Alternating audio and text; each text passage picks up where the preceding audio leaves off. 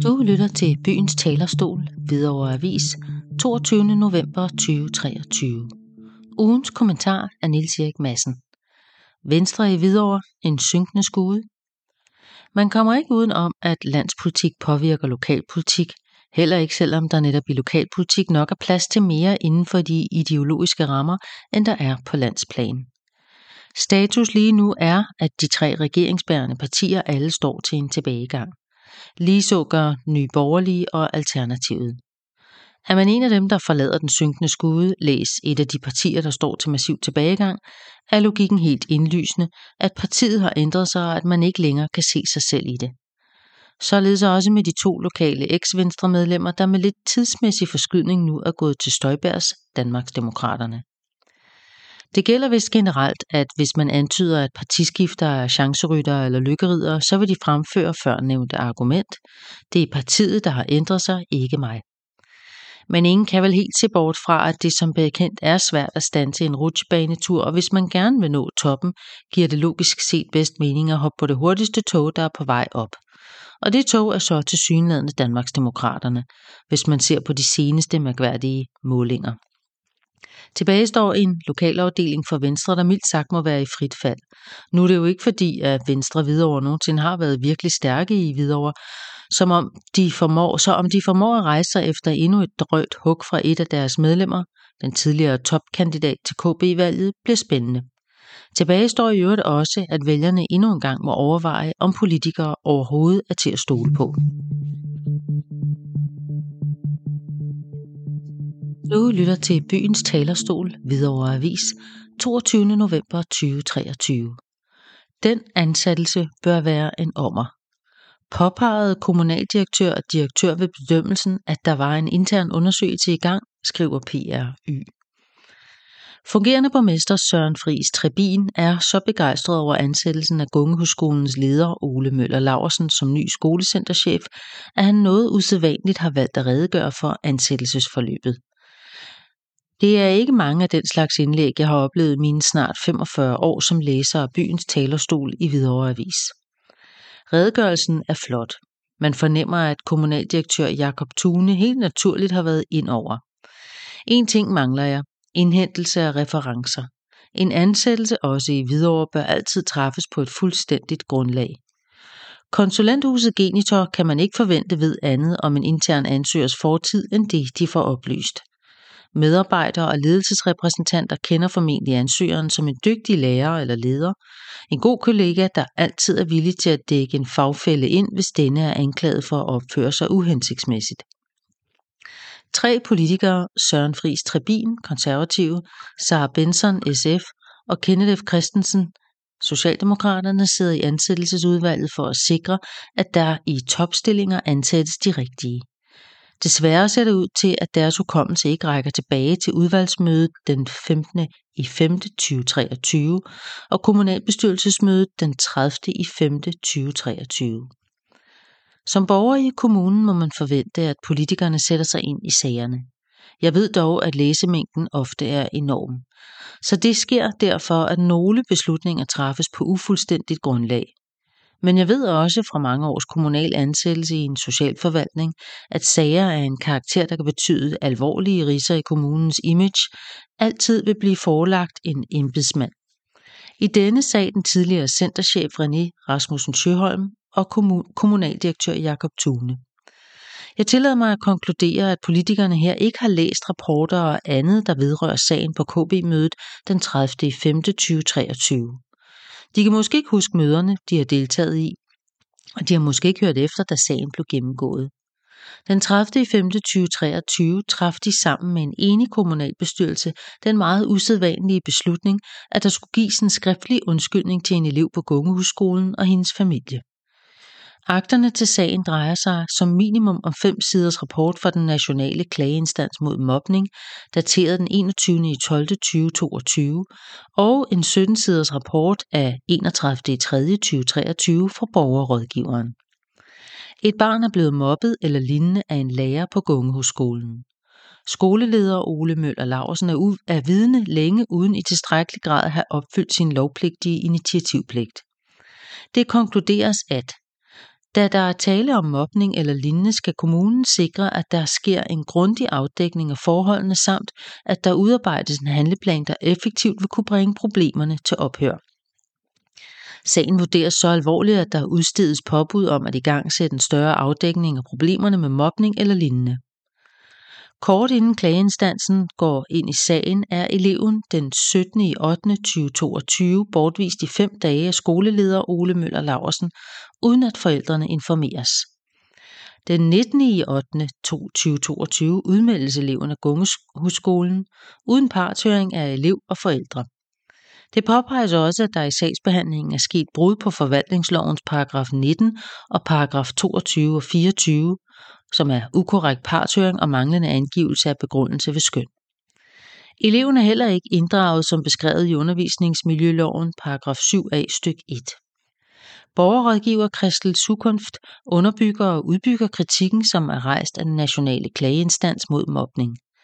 Dertil understreges, at der ved skolelederens handling med bortvisning og udmeldelse af skolen ikke har overholdt proportionalitetsprincippet. Gerningen skal stå mål med handlingen. Skoleleder Ole Møller Laursen forsøger sig med, at forældremyndighedsindehaverne er svære at gå i dialog med. Borgerrådgiveren påpeger, at en gennemgang af sagen viser, at det ikke er korrekt. Dokumenterne viser, at der altid har været en god og saglig dialog mellem forældre og skole. Skolelederens beslutning træffes uden, at han har talt med elev og forældrene. Selv vil jeg understrege, at der er tale om en helt almindelig Hvidovre-familie. Forældrene har handlet seriøst for at få løst en meget dårlig situation til gavn for deres barn, der uberettiget er blevet behandlet således, at hendes velfærd og fremtid er bragt i alvorlig fare.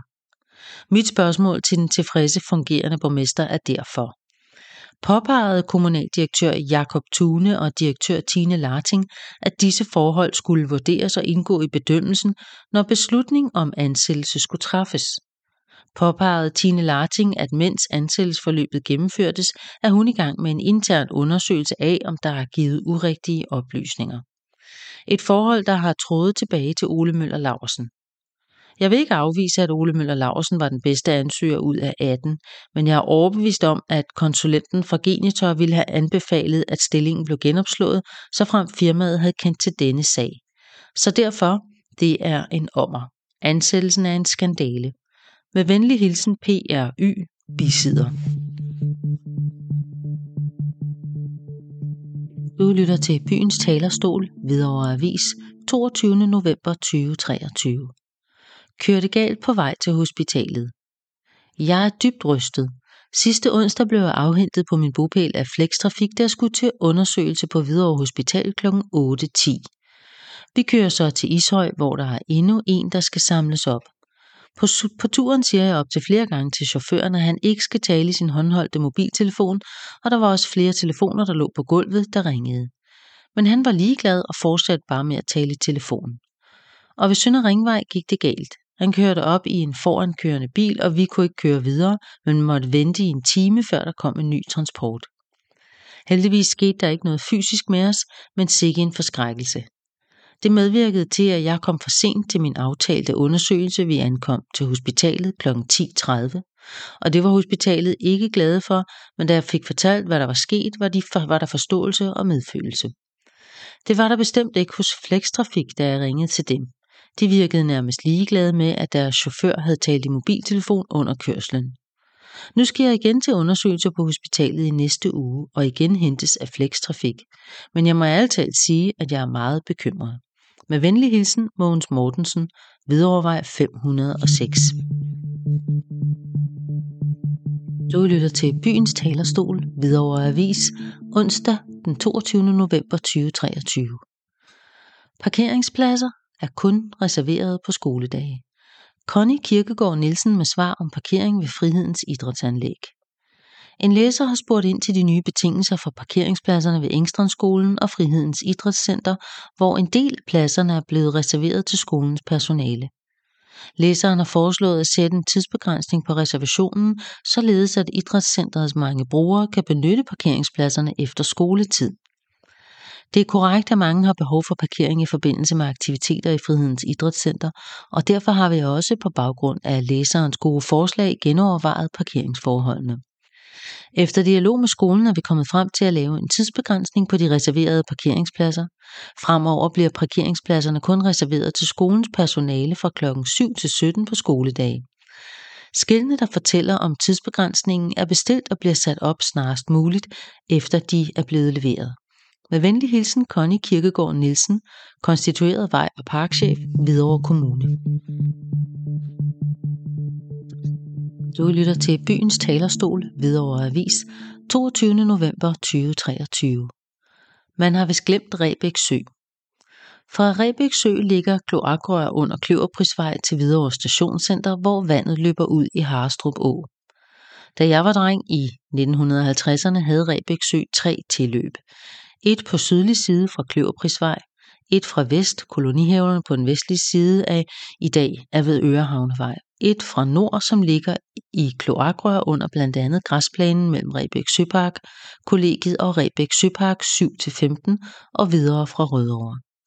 Det vil nok være en god idé at inkludere vand fra de vandveje ved kapacitetsberegninger for Harrestrup Å. Du lytter til Byens Talerstol, Hvidovre Avis, 22. november 2023. 2 år fra valget og 2 år til valget. Vi er klar til at tage fat på anden halvleg, skriver Søren Friis Trebin. Det er nu 2 år siden, at det sidste kommunalvalg fandt sted, og det betyder 2 ting.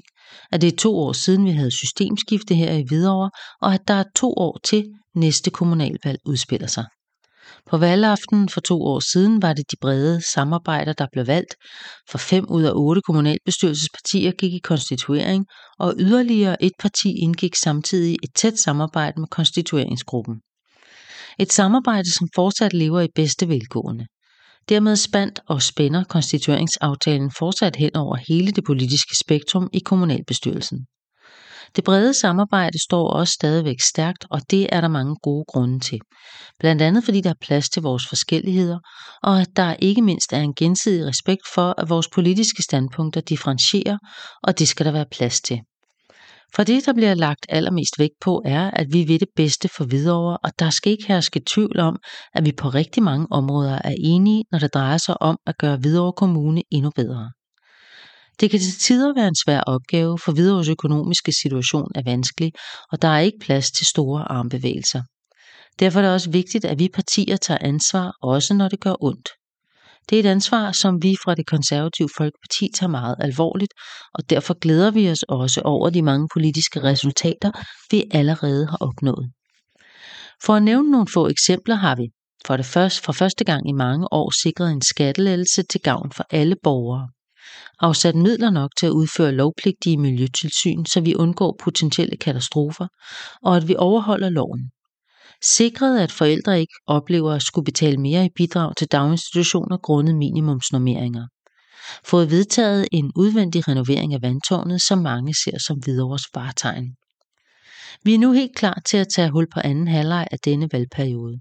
Vi er sikre på, at perioden vil byde på fortsat brede samarbejder, og vi håber, at de partier, der har valgt at stå uden for de økonomiske aftaler i perioden indtil videre, kommer til at genoverveje, og at de anerkender og accepterer de økonomiske aftaler for 2023 og 2024. For det vil medføre, at vi i de kommende aftaler vil kunne sikre endnu bredere samarbejde i Hvidovres kommunalbestyrelse. Vi fra det konservative Folkeparti håber i hvert fald, de vil genoverveje, for vi kæmper for at få alle med om bordet, så vi sammen kan skabe et bedre Hvidovre. Med venlig hilsen på vegne af den konservative kommunalbestyrelsesgruppe, Søren Friis Trebin, gruppeformand. Du lytter til Byens Talerstol, Hvidovre Avis, 22. november 2023. En enig kommunalbestyrelse bør forlange reduktion af trafikstøj. Af Annette Farnø Skovrup.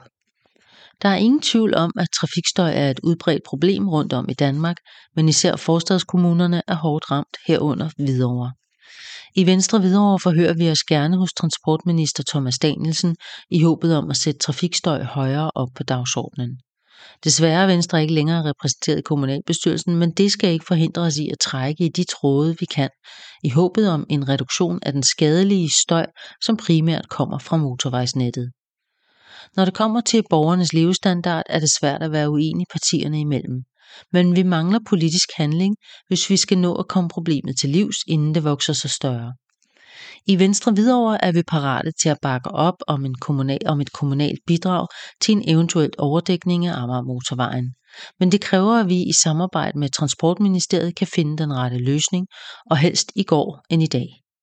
I Venstre håber vi, at en enig kommunalbestyrelse kan være med til at lægge det nødvendige pres, der kræves for at nå i mål med reduktionen af trafikstøj. På vegne af bestyrelsen i Venstre Hvidovre, Annette Farnø Skovrup. Du lytter til Byens Talerstol, Hvidovre Avis, 22. november 2023. Nøj, hvor bliver det flot. Det er godt nok blevet efterår, bladene falder af træerne, og hele bybilledet bliver lidt trist at se på. Men hold da op, hvor jeg allerede nu glæder mig til foråret, når man rigtig kan se den fine beplantning blomstre, som de dygtige folk i Vej og Park har været i gang med at plante i den begrønning, der er blevet lavet på det sydlige Hvidovrevej. Og nu også dækket til med bast for vinteren, tænker jeg. Fint ser det ud. Og må jeg også have lov til at sige, at den trafiksanering med sidehælder og indsnævringer i vejen har virkelig gjort det behageligt at færdes på vejen både som bilist og som fodgænger. Det er ikke en motorvej længere med tilhørende støj. Tak for det. Med venlig hilsen Jensen, Hvidovre Syd. Du lytter til Byens Talerstol, Hvidovre Avis, 22. november 2023. Kan ikke genkende deres maleri af virkeligheden. Sofie Biskov fra Ganis om lovforslaget til begrænsning af skærme i dagtilbud. Det er i formiddag i børnehaven. Nogle børn leger på gulvet og er ved at bygge en stor togbane. Der sidder nogle børn og laver perler, og ved det andet bord sidder jeg og tegner med en dreng. Han er dybt koncentreret, og jeg kan stadig ikke helt tyde, hvad han tegner. Pludselig kigger han op på mig og spørger: Sofie, hvor gammel skal man egentlig være for at flyve i en varmluftsballon? Det kan jeg umiddelbart ikke svare på, så jeg går hen og henter iPad'en, og vi finder sammen ud af, at man skal være 11 år i følge med en voksen. Han tegner videre, og pludselig er det tydeligt, at det viser sig at være en varmluftsballon på hans tegning. Det drømmer jeg nemlig om. Sammen med de andre børn på stuen får vi lavet vores egen drømmeluftballon, og børnene deler deres drømme. Ærlige, umiddelbare og fine drømme. Det er sådan, vi anvender skærme i den daginstitution, jeg arbejder i, og det er den måde, de fleste engagerede og dygtige pædagoger anvender skærme i deres praksis, så vidt jeg er orienteret. Begrænset og i et pædagogisk øje med. Alligevel finder regeringen det nødvendigt at indføre en lov, der skal begrænse brugen af skærme i dagtilbud. På baggrund af anbefalinger fra Sundhedsstyrelsen har regeringen skabt et politisk forsigtighedsprincip og mener derfor nu, at den pædagogiske praksis omkring skærme ikke kan styre sig selv, og at det er nødvendigt at lovgive. Og selvom mange politiske partier, inklusiv SF, er med på denne aftale om at mindske skærme i dagtilbud, og selvom man jo nærmest ikke kan være uenig i, at børn selvfølgelig ikke skal pacificeres foran en skærm, når de er i dagtilbud, finder jeg alligevel lovforslaget bekymrende. Og når man så sammenkobler det med børne- og undervisningsminister Mattias Tesfayes udtalelser omhandlende baggrunden, tangerer det til nedladende. Det billede, der bliver malet af pædagoger, der anvender skærme i dagtilbud for selv at undgå at komme på legepladsen eller for at sætte stole op, er bestemt ikke en virkelighed, jeg kan genkende. Pædagoger har en mellemlang videregående uddannelse, og vi kan med vores høje faglighed udmærket godt selv vurdere brugen af skærme i praksis, og hvornår det kan understøtte børnenes trivsel og udvikling, og hvornår det ikke kan.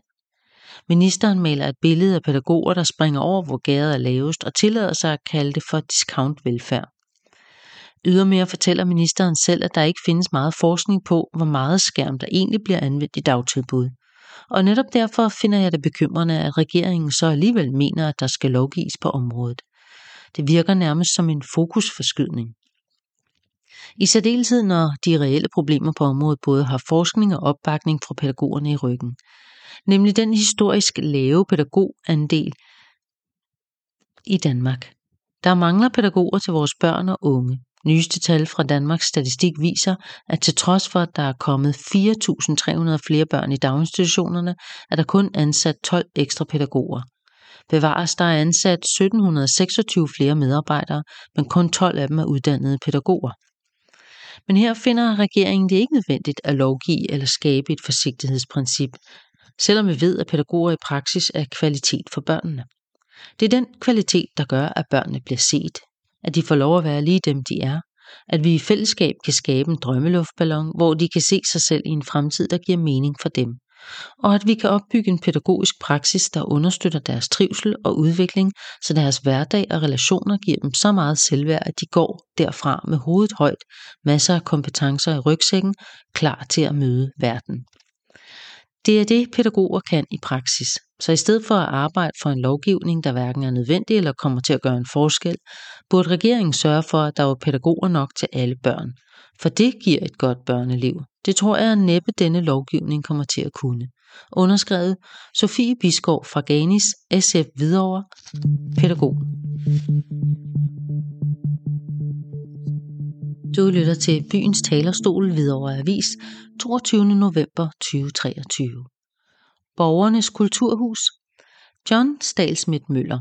Hvad er de langsigtede konsekvenser af nedlæggelserne? Fungerende borgmester Søren Friis Trebin, konservative, fastslår i sidste uges Hvidovre Avis, at flertallet i Hvidovre Kommunalbestyrelse fortsat værdsætter borgernes engagement i kulturlivet. Men jeg ønsker at fremhæve nogle kritiske punkter, specielt omkring det økonomiske potentiale i at fyre frivillig arbejdskraft, som det skete med nedlæggelsen af en række råd og frivillige institutioner. Jeg er helt på linje med Niels Erik Madsen fra Hvidovre Avis, når redaktøren retorisk spørger, står vi over for den dyreste besparelse nogensinde? Og hvad er de langsigtede kulturelle konsekvenser af at nedprioritere frivilliges bidrag til kulturlivet? Frivillige bidrager ikke kun med arbejdskraft, de er en uvurderlig kilde til innovation, kulturberigelse og fællesskabsopbygning. Ved at marginalisere de frivilliges rolle risikerer vi at miste mere, end vi sparer. Jeg værdsætter konservativs anerkendelse af frivilliges rolle i Kulturhus Risbjerggård, men jeg er bekymret for, hvad det betyder, når den fungerende borgmester udtaler, at de frivillige på sigt får indflydelse. Hvordan sikrer vi, at frivillige får substantielle roller fra starten og ikke kun henvises til perifære opgaver som at stå i bar eller garderobe? Det er vigtigt, at vi fra begyndelsen integrerer frivillige i de kreative og planlægningsmæssige aspekter af kulturlivet.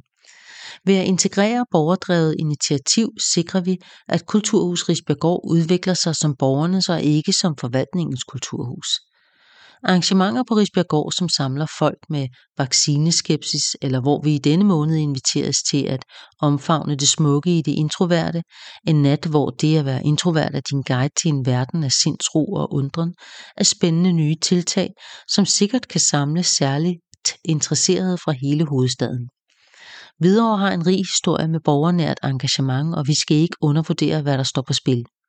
Jeg opfordrer kraftigt til, at vi genovervejer, hvordan vi kan udnytte den fulde værdi af frivilligt engagement og sikre, at Hvidovres kultur- og fritidsliv fortsætter med at blomstre for alle borgere. Venlig hilsen, John Stalsmidt Møller. Du lytter til Byens Talerstol, Hvidovre Avis, 22. november 2023. Holmene, paradis på jord. Drop Holmene med det støj og møg og brug i stedet penge på at flytte renseanlægget Lynetten til prøvestenen, skriver Birte Bang Larsen. Projekt Holmene popper af og til op i debatten i Hvidovre Avis, og senest i forbindelse med et indlæg af Bent Rolgaard, byrådsmedlem fra SF, der slår til lyd for at flytte al hovedstadens spildevand til Holmene. I den forbindelse kan det anbefales at tjekke Hvidovre Kommunes pjecer og hjemmeside om projekt Holmene. Det er ufrivillig morsom læsning. Holmene afbildedes som et slaraffenland for badende og kajakroende borgere, og erhvervsbygninger anes kun i periferien. Bygningerne er efter kommunens udsagn og ordvalg befolket af cirkulære og innovative ansatte, der fordriver dagen med high-tech og life science. Men Arbejdstilsynet og andre myndigheder vil næppe tillade ophold, som vist på hjemmesiden, ved siden af et kæmpe biokemisk anlæg, som blandt andet indeholder hele København og omegns kloakvand. Alt i alt vækker materialet mindelser om Jehovas vidners husstandsomdelte pjece fra 60'erne, hvor løver og får færdes side om side på store plæner i paradisets have.